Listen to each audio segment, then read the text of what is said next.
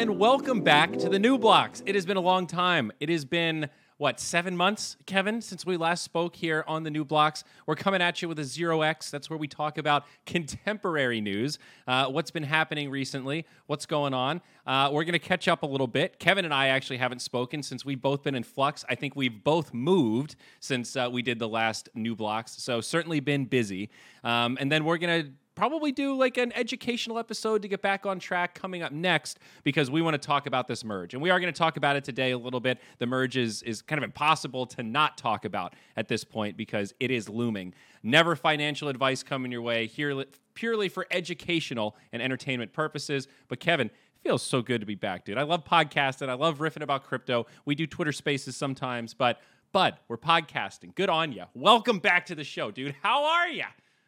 It's good to be back. Yeah, Twitter Spaces is really cool and nice, but it doesn't have the same vibe to hanging out and just getting in a one-on-one conversation where we don't have a group of people that are watching live, and we can just kind of plan a little bit in advance. I'm definitely a planner, you know me.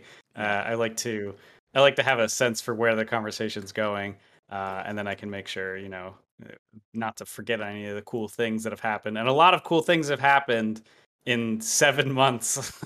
Yes. I think right off the bat, both of us moved. I was in New Jersey before. I'm in San Diego now. And I'm loving it out here. I had been in California before, so it's not my first time, but I'm a fan. And how about yourself? Yeah, I'm in Puerto Rico. I moved much before you. I was in Colorado before that, so I'm living the island life. We're both getting the sunshine in. I don't know if you can tell. Oh yeah, you can't see me. I forgot to turn my camera on for your side, but I'm tan, bud. I'm really tanning it up. The hair's been growing. I think I need to get a haircut. Part of me's been toying with the idea of just letting it grow, seeing what happens. That's what Cloud White's been telling me, but alas, I think I need to maintain a look. I like the short hair. Just got my pearl necklace fixed in Old San Juan. I'm feeling great, buddy. It's been a great decision to move out here. A lot of financial folks, a lot of crypto people, a lot of really cool locals. Also, it's a pretty neat place. It's America, but also kind of not America at the same time. Yeah, it does seem neat from the Twitter Spaces. We've talked a little bit about it, and I definitely. There's such a life improvement that comes when you go to a warmer place. I just enjoy the ability to walk outside, and it's like pretty much always sunny here. But yeah, I'm a huge fan.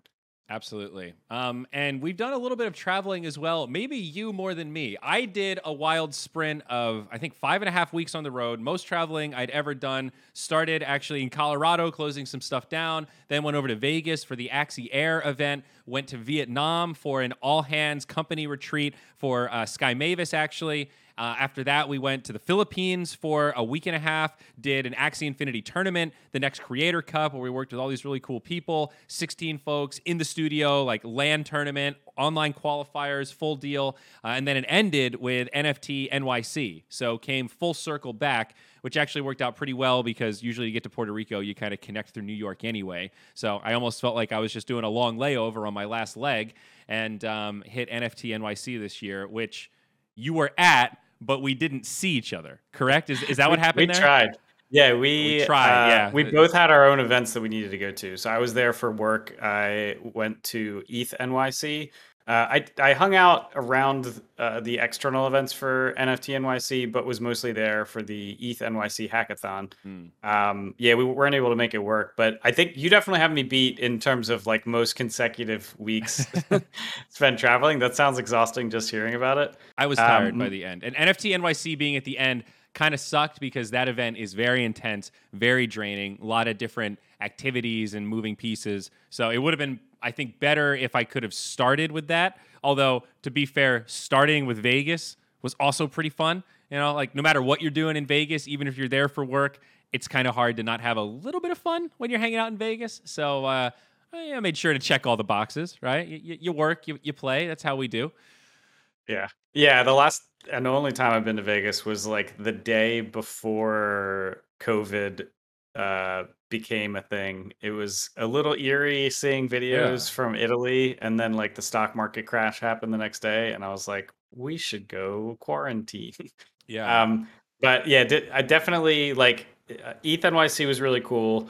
Prior to that, I got to go to Dev Connect Amsterdam, which is like there's a series of Ethereum conventions called DevCons. Dev Connect is kind of an offshoot of that.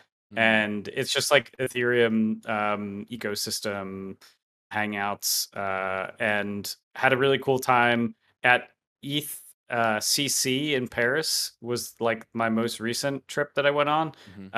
That I was there for work. We did like a Consensus Connect event. I got to give a talk at that. It was cool. It was like about. I feel like you give way more talks and like public speaking things than I do, so it's less of a to do. But for me, I've only really given a few kind of public speaking things. So I talked a little bit about like Did you layer feel two and practiced? bridge Did you tooling. brag about all your experience podcasting now as this microphone extraordinaire? Well, I shilled the podcast at the end, and the Wow. fact that we hadn't Wow. done like at that point 6 months of episodes, I was like wondering if I should even shill it. But I'm glad I did, and I'm glad that you and I are back in the studio, and we're gonna keep Yeah. throwing episodes out there. It'll be a lot easier now that we're both settled. I got to get my time in Puerto Rico. I'll be traveling again now for Barcelona for AxiCon. I'll be there for a Cool. week, and then after that, I'm actually headed directly to the Philippines again.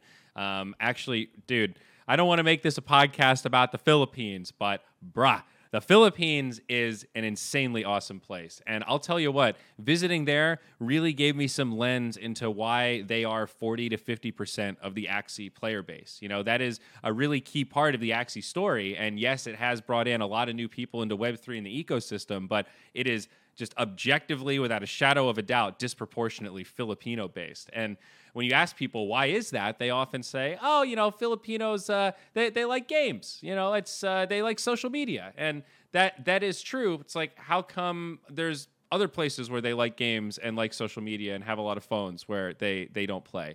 Sometimes it's about like mobile phone penetration. I think Pakistan has 175 mobile phones. It's like, well, why not Pakistan then? Oh, well, maybe it's cultural. Like, okay, now maybe we're onto something. And then the Philippines, man, they are fucking hustlers. There is this whole culture of these sorry stores where all over the country, folks that are living like kind of below the poverty line, I guess you could say, they take their house that they live in and set up their front to just be a storefront, and they buy stuff in bulk at like their equivalent of Costco or wherever else, or even just the local market, and then mark it up a little bit like convenience store style and just sell whatever. And there's like a huge economy for this where there's a little small markup along the way, but they kind of pay for convenience, and it keeps a lot of people afloat. So there's this huge kind of entrepreneurial mentality of there's a saying that I forget what it is in Tagalog, but it basically translates to, if there's a way to find money in this system, the Filipinos are going to find it. Like, they're very crafty and very good at min-maxing systems. So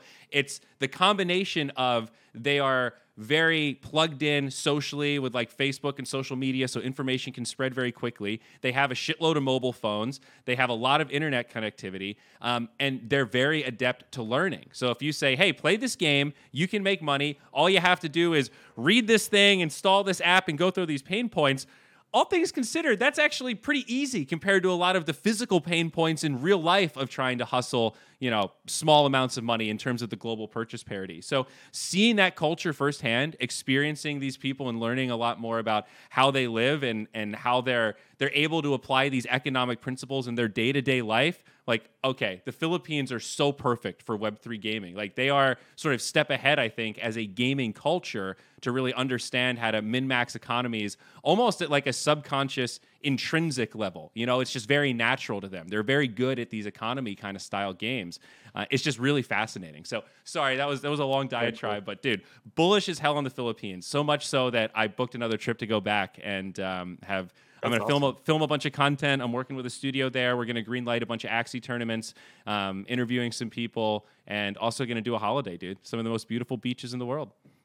That's so cool. Yeah, I remember seeing that short like YouTube documentary, Play to Earn, where I think it was probably one of those stores that you described where it was a shopkeeper that would play Axie while they were hanging Yeah. out in their store. That's super cool. Is there an event that you're going to, or you're kind of Um, creating for this just specific content? trip, we're kind of it's in the wake of AxiCon. So when I booked it, I kind of thought, hey, maybe we'll be able to do a whole press tour and like make a bunch of news. And if I can spend every day like doing interviews and hyping up Axie, and obviously at AxiCon we're gonna have some announcements and roadmap stuff and like founder keynotes.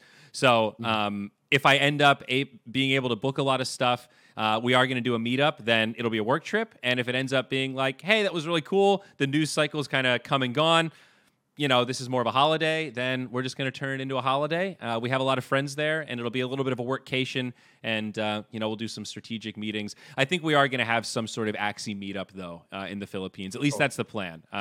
If we can't pull up something official together, then we'll do a smaller Zyori meetup and see what happens. We got layers of backup plans here, bro. Yeah, we'll see what's good. I'm confident that you're going to have a great time regardless. Yeah. Yeah. No, I mean, I've definitely done more conferences in the last year than I've done in my career. But it's like it's a lot different when I guess you and I have been to a few video game conferences, Yeah. and you're a lot more in esports. Like whereas my previous to crypto job as a software engineer, when I would go to conferences, it was kind of just for fun, doing like because I like to game. Um, like, is this normally how crazy and hectic your life is, or is this Yes, an yes, uptick? and no. It's like a blessing and a curse, right?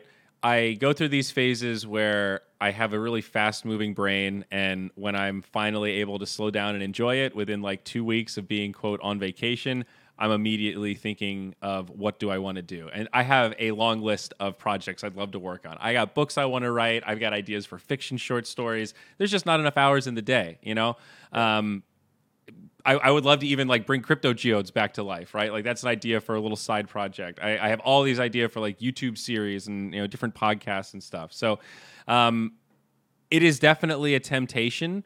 The comic book is almost done, by the way. We're like on the final version of the coloring and editing. Super exciting. The story has come Nice. together so well. The story was a little shaky in the second draft, and I had a moment of revelation, great light bulb, and dude, this comic book is going to be fucking fire. And my plan to evolve it, bro, get your NFTs ready. I'm trying to do some cross collabs, so I hope you're excited to get your NFTs entering into my comic. I don't want to reveal the title yet because I'm still workshopping it. Yeah, I'm going to yeah. tell you afterwards because I got to get your feedback. Remind me to tell you the title Cool. of the comic after the podcast. Yeah, absolutely. So That yes, sounds awesome. kind of. But traveling, no. Five and a half weeks on the road. That's insane, dude. That's by far the longest I've ever done, and it was too much. By the end, I really was Yeah. excited to be back. So I'm Yeah. trying to be better about being more balanced, being more firm about saying no. I'm really trying to force myself to be unapologetic of, okay, it's 5 o'clock. I'm doing nothing but eating, relaxing, playing video games, watching TV, and just spending time with my friends. And having more community here in Puerto Rico and living close to the beach has really helped. Like swimming in the ocean Yeah. 6 days a week, not even just floating around, just flopping in the waves, makes you feel small. It's nice. You come back, you shower, you relax, get a little sun, helps you sleep better. I'm slowly getting into a Yeah. routine. So I'm working on it, man. My goal is to be zen and not frazzled. I want to be chill Zyori. I don't want to be this like, hey, like yelling at you, Zyori. And he still pops out from time to time, Kevin. After all these years, I wrote a book about this fucking shit, and here we are. Just, people that read my book that are like, wow, you overcame all that shit. I'm so proud of you. And they're looking at me like, wow, you're doing that shit you wrote about in your book. Look at that. That's pretty funny. Yeah, that's funny. And I'm sitting there like, yeah, that's funny, mate.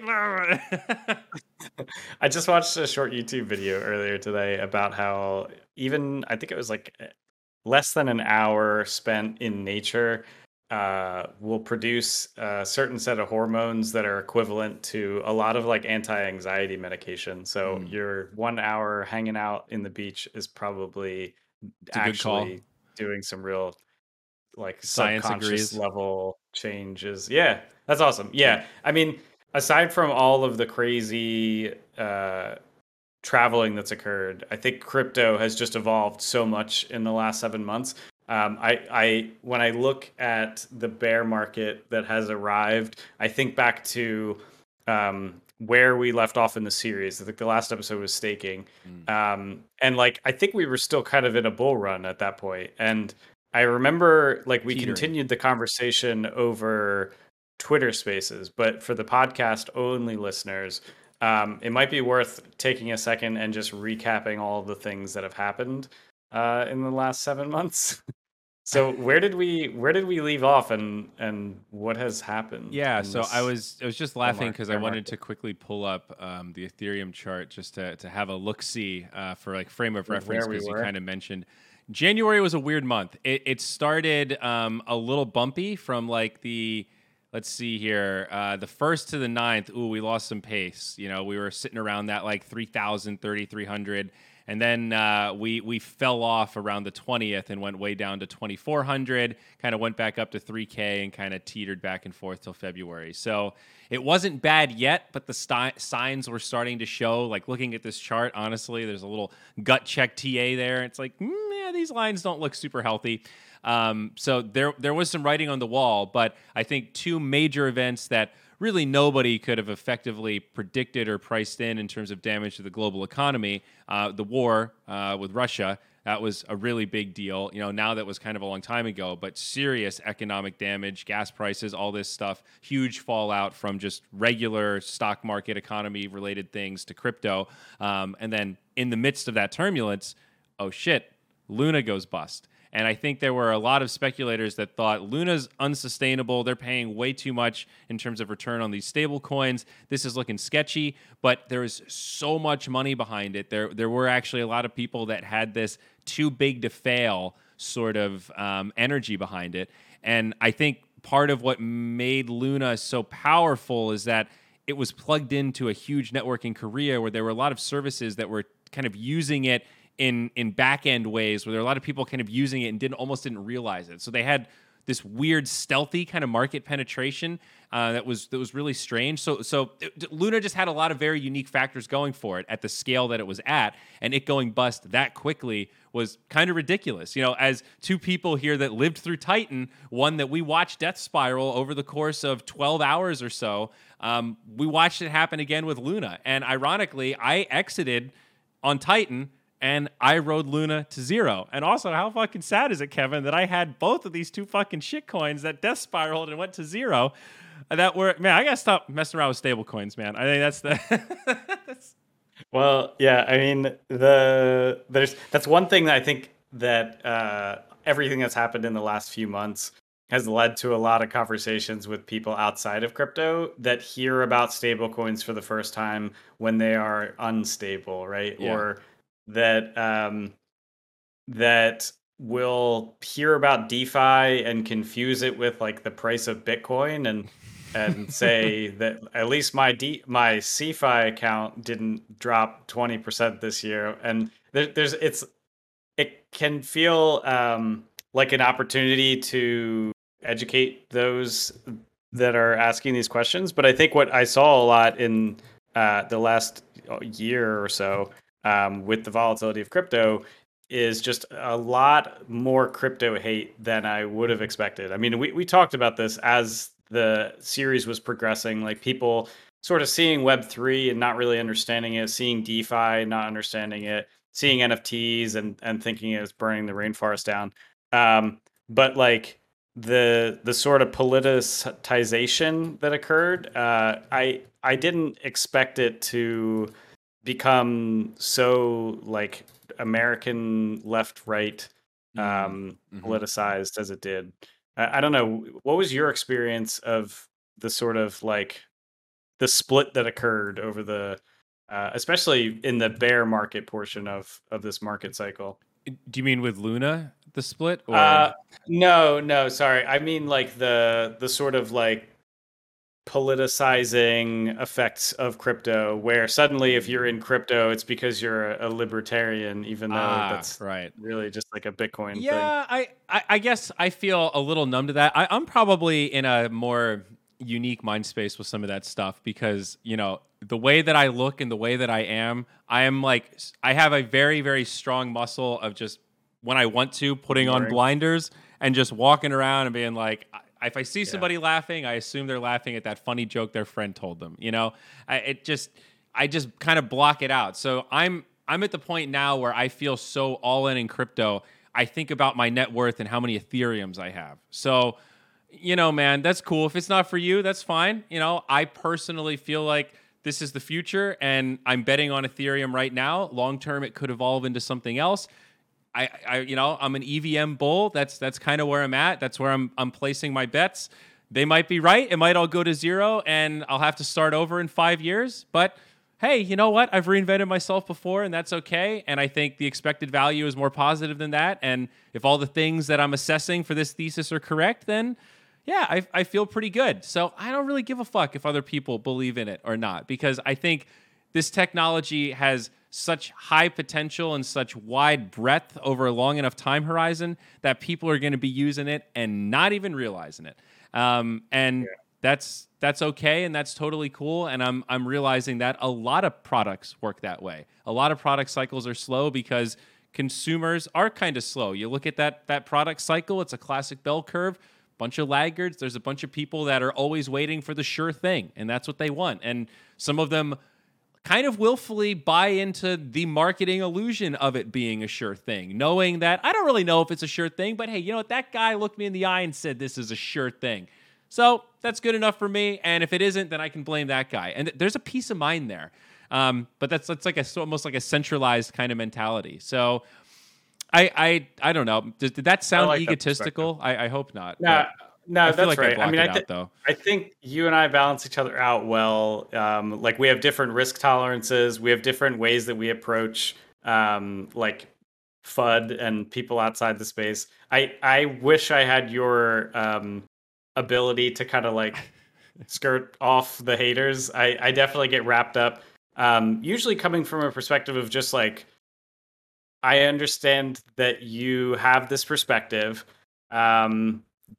I would love to help educate and give you this like additional perspective to maybe help kind of like counterbalance what you're saying here, but it's usually falls on deaf ears. I think one of the I've recently, I think I'm on like the last chapter of this book, Devil Take the Hindmost. I don't know if you and I have talked about it. I don't think so. It's about the speculative bubbles throughout history. So it talks a little bit about it was put out in like 1999. So this was like pre 2008 financial crisis, but it's a really well researched book. And it's given me a lot of perspective of how crypto is a sort of continuation of the same story that we've seen throughout history. Yeah.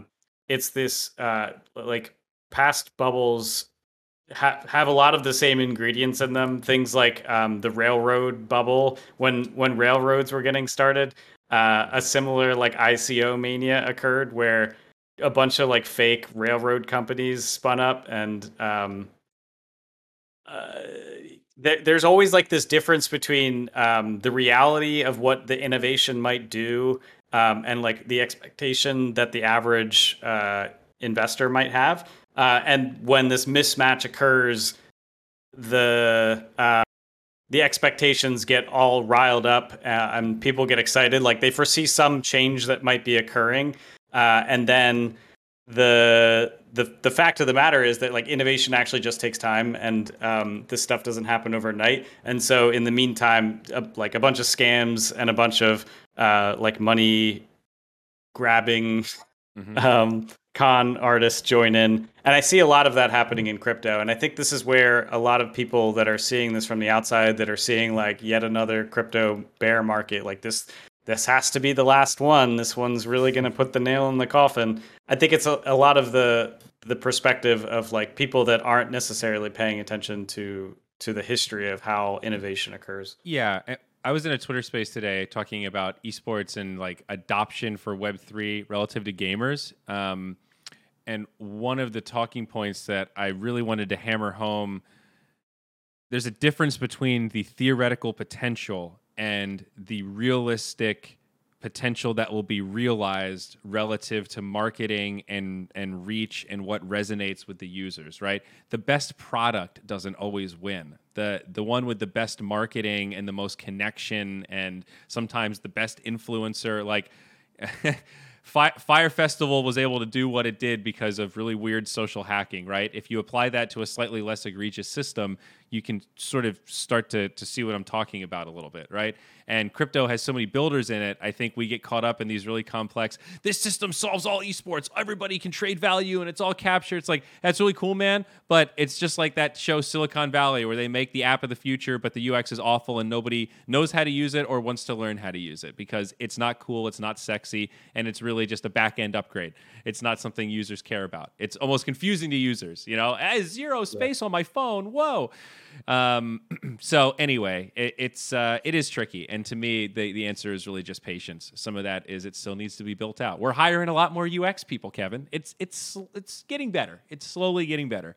At least individually, project to project. One other thing I wanted to mention as we were talking about this stuff, though, like bear market conditions, we talked about the war, we talked about Luna, inflation, as predicted, was kind of as bad or I guess worse than some people thought, right? And I got to bring this back because you and I have talked about meme coins so many times. All of a sudden, that 10% per year inflation on Dogecoin doesn't sound so fucking bad, eh, Kev? Huh? We're talking sound money right here, Biggs. All right? We're talking hard doggy cash. So I'm not willing to concede on the dog meme. I'm sorry. It's just one dog meme. It is the ultimate meme. There is only one. Listen. To the right audience, there's more faith in the power of Doge as a meme than the people backing the US dollar, okay? It's all faith-based. We're all accepting faith to participate in these fiat systems. So I'm actually becoming more bullish on this weird Doge thesis of like, okay, this stupid meme coin that accidentally stumbled onto this, it's merged mine now with Litecoin, so it actually is tied to a relatively secured network. It is fundamentally flawed as a forever proof of work thing, but if we can kind of block that out for a second, that just straight up 10% inflation forever is kind of interesting. It sucks that it's all centralized and 100 accounts own some egregious amount of it, 80% or something. I'm kind of making up numbers, but I know it's absurd. I don't know. It just makes me wonder, I love that as a comparison to put inflation in context. I think for, regular folks, you hear an inflation number, you go, all right, inflation was 7% last month. Okay, that's high, but it doesn't really what does that actually mean? And I think crypto analogies help give us a little bit of context to try to think about what that can start to mean a little bit. At least it helps me start to see it in a different perspective.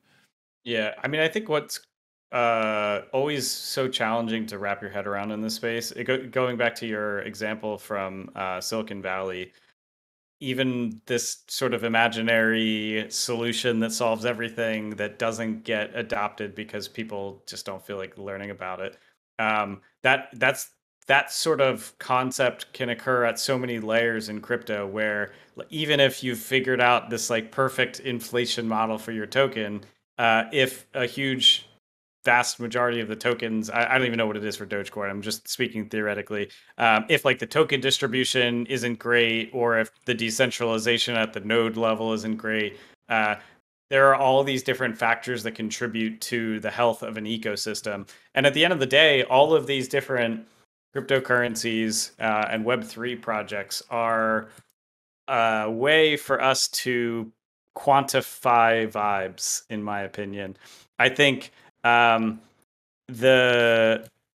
the base layer, we talk about layer 1 as the blockchain level, layer 2 is this network that sits on top of the blockchain, layer 0 is the people that are using this technology that have values and are trying to make other people aware of those values. And if you've got a perfect layer 1 with an amazing layer 2 built on it, but the layer 0 of your particular chain doesn't have a healthy mix of perspectives. There's just a million ways for it's got to balance all of it. You can't just be like, hey, God, it's sort of like having a partial straight in poker. You're like, well, dude, I had 4 of them. Come on, can't I get partial credit? Sorry, we're not in high school anymore. So just to go full circle on this, I'm looking this up here on the distribution of Doge. It looks like 82% of the total coins are owned by less than 1,000 wallets. I hope I'm not misreading this. I kind of want to link it to you so you can confirm it for me, but that's even more egregious than I thought and actually pretty hysterical. I knew it was Yeah, bad, but that's wow. where the challenge of the space is like figuring out all of the different.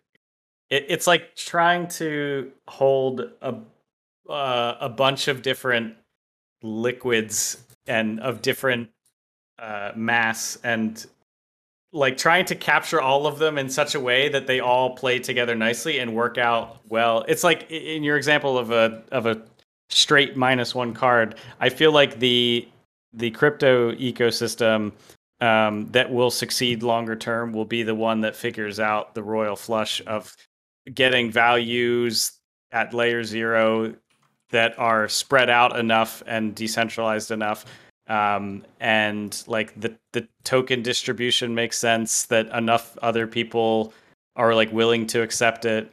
I don't know. I digress a bit, but this is I'm on like the fun of a crypto. Dogecoin rabbit hole right now where I'm trying to think about like, okay, so it's so commercially popular.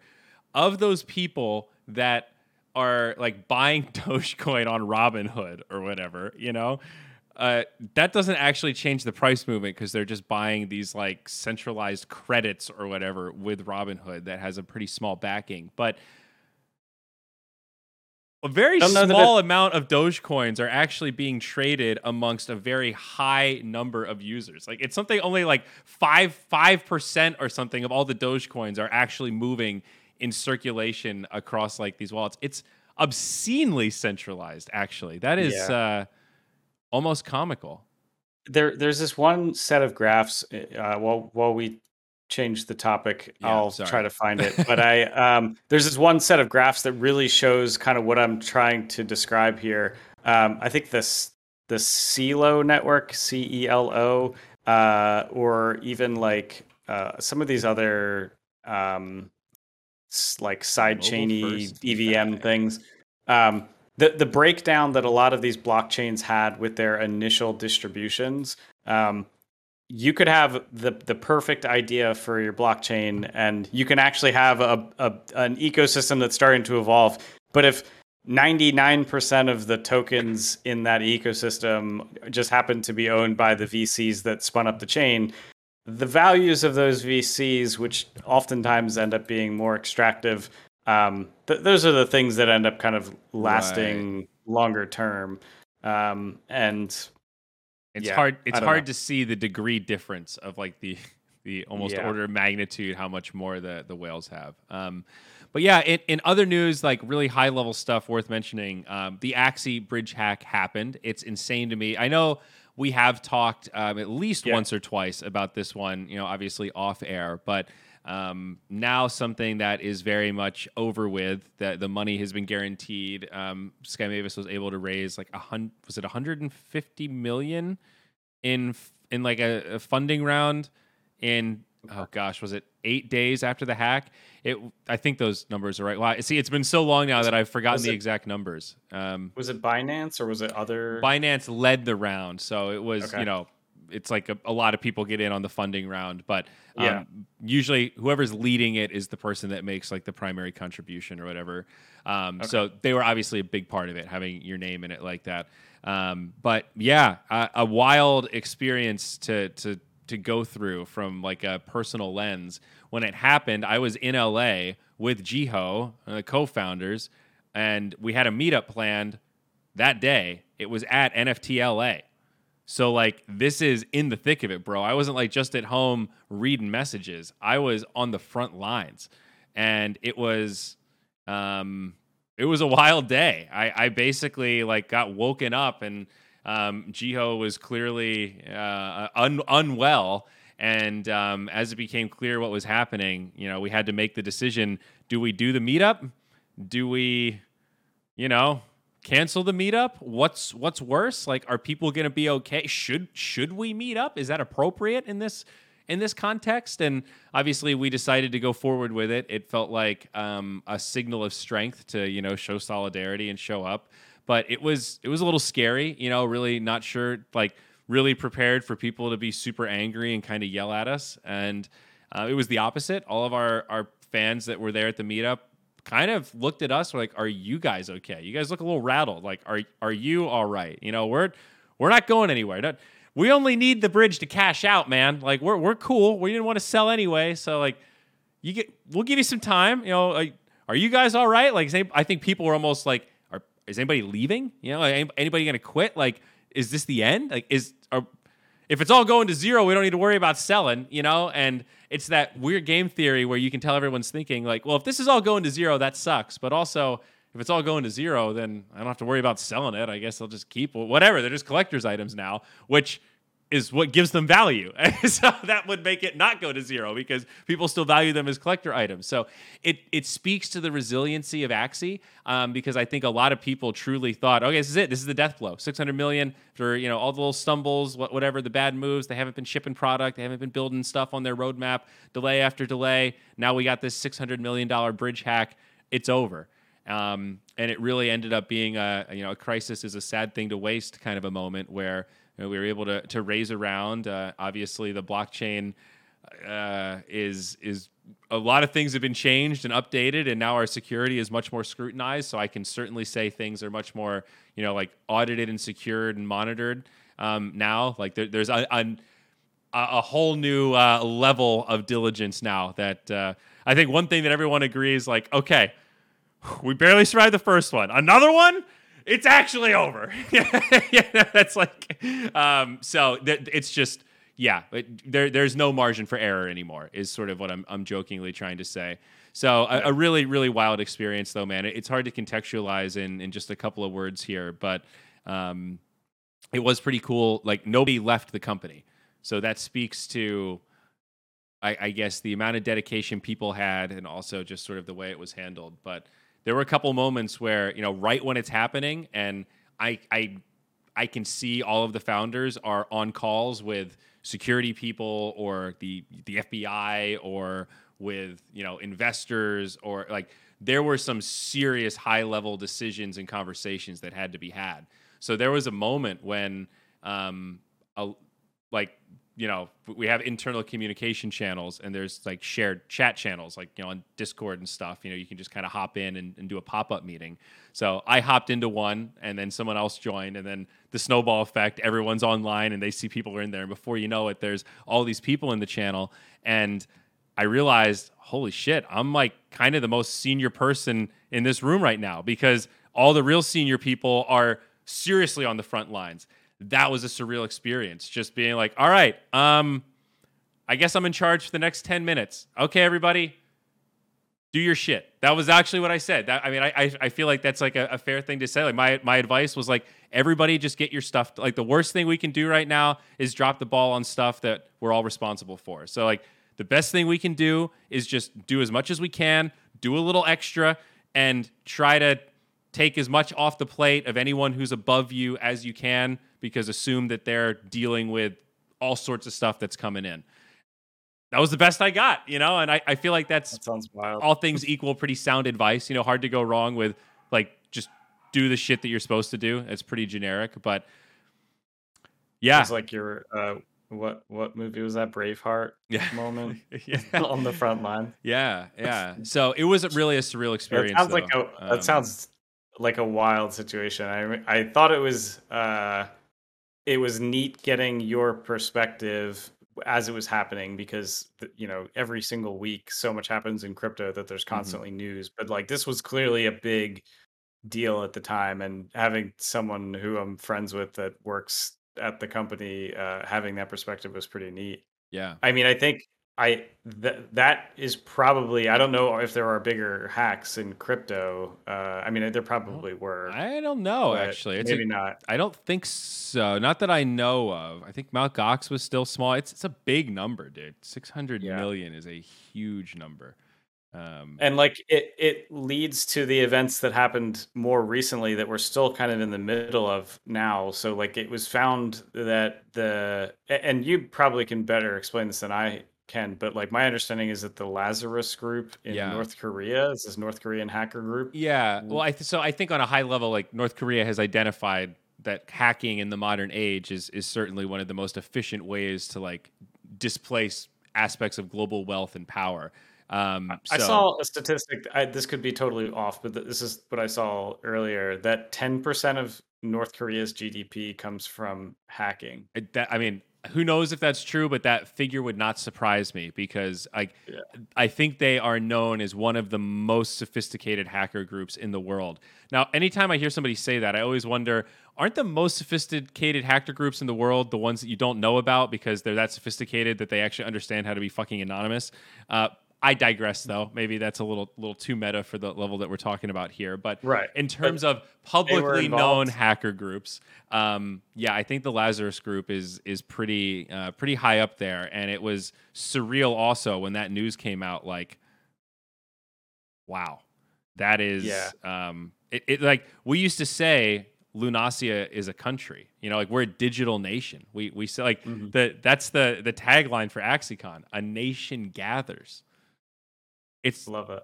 but like it that's crazy that another country kind of like attacked our bridge. Like when you think about the nomenclature of what we call all these things, like the bridge to our land was attacked. By North Korea. That's dude, that's Yeah. insane. That's like I know it's like kind of it's a digital bridge. It's not 1-to-1, but Yeah, but surreal to process that. So and so like basically they hacked the Ronin bridge, took it back on the Ethereum side, and ran it through a privacy tool called Tornado Cash. And so mhm. Tornado Cash. Well, they ran some of it. I don't think they ran that Okay. much, but they did run some small amounts, and that was I think a part of what got it flagged, if I'm not mistaken. Yeah. And Yeah, and so months ahead. later, the Treasury Department in the U.S. decided to add the Tornado Cash Ethereum addresses to the OFAC sanctions list. Now, the OFAC sanctions list is a list of persons that you, as a U.S. citizen, cannot do business with. So this is the first time that a computer program has ever been added to the OFAC sanctions list.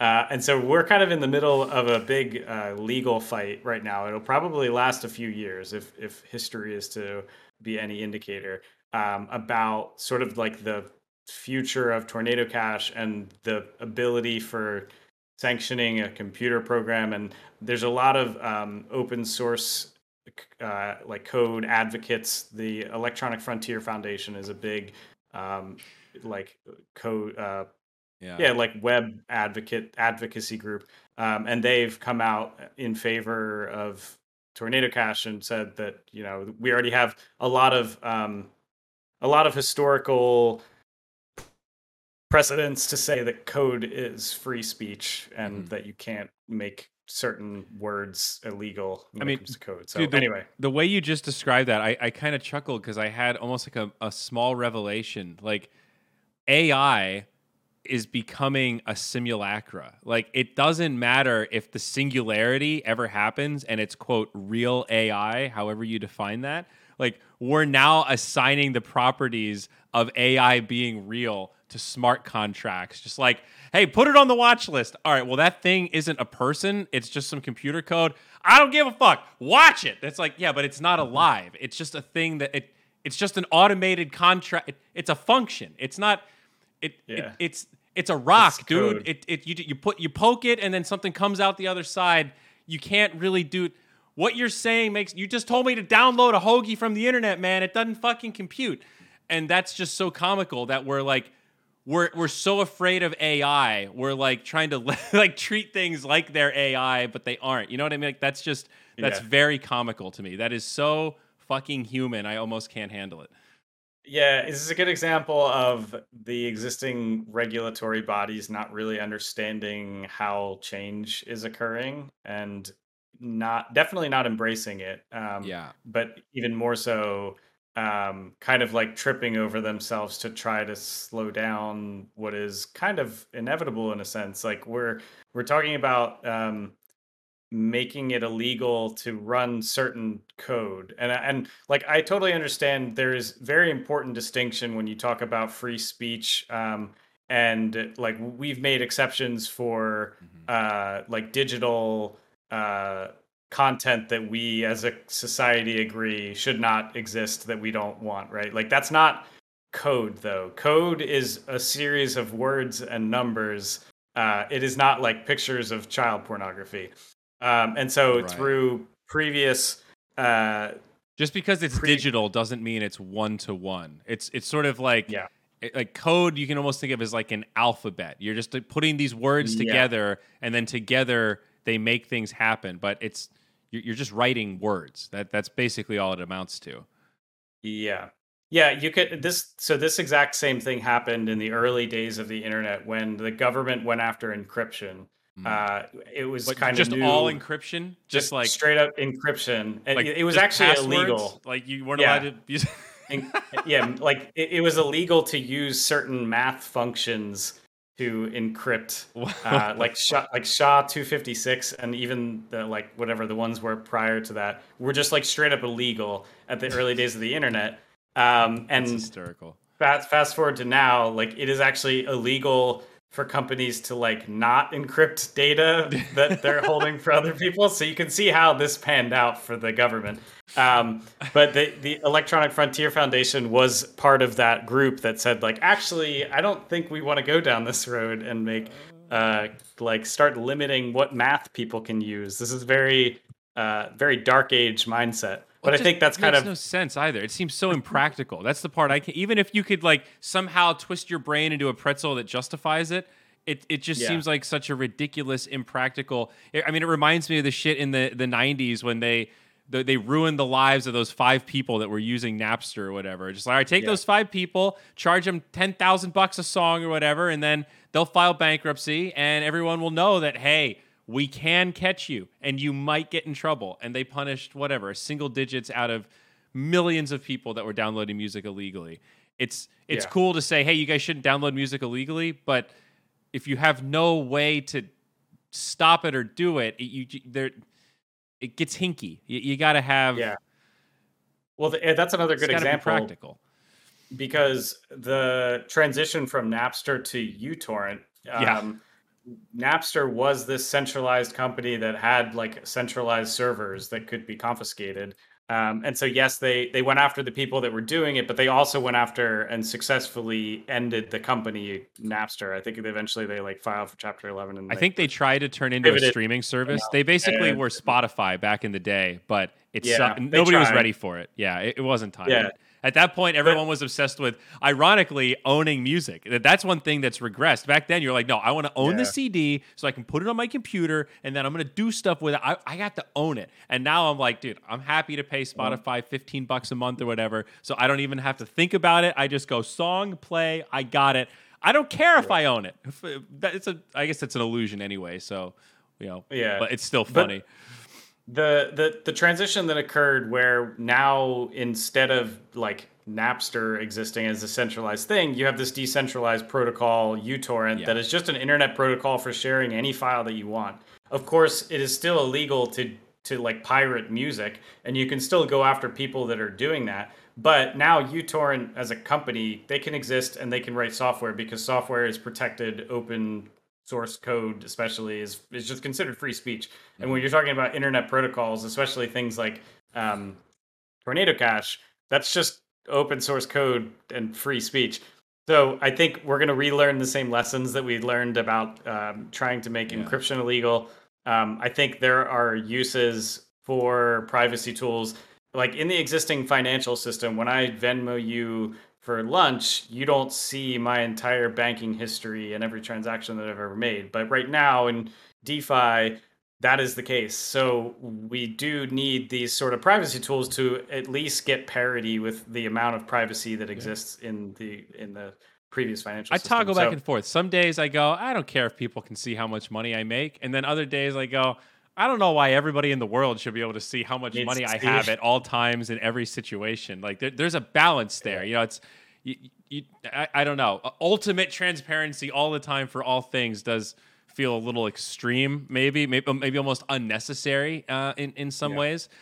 One use case for privacy, though, that I think is always worth a shout out is journalism. Like we live in an age where Yeah. real journalism is kind of dying and struggling, and even like the tools that they need are.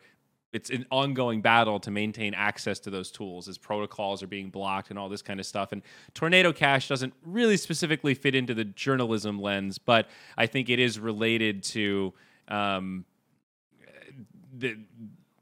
that severe. I don't know. Does that kind of make sense? Yeah, no, I mean, another example, like I think even Vitalik said he used Tornado Cash when he was donating to Ukraine at the beginning of the Russia-Ukraine conflict.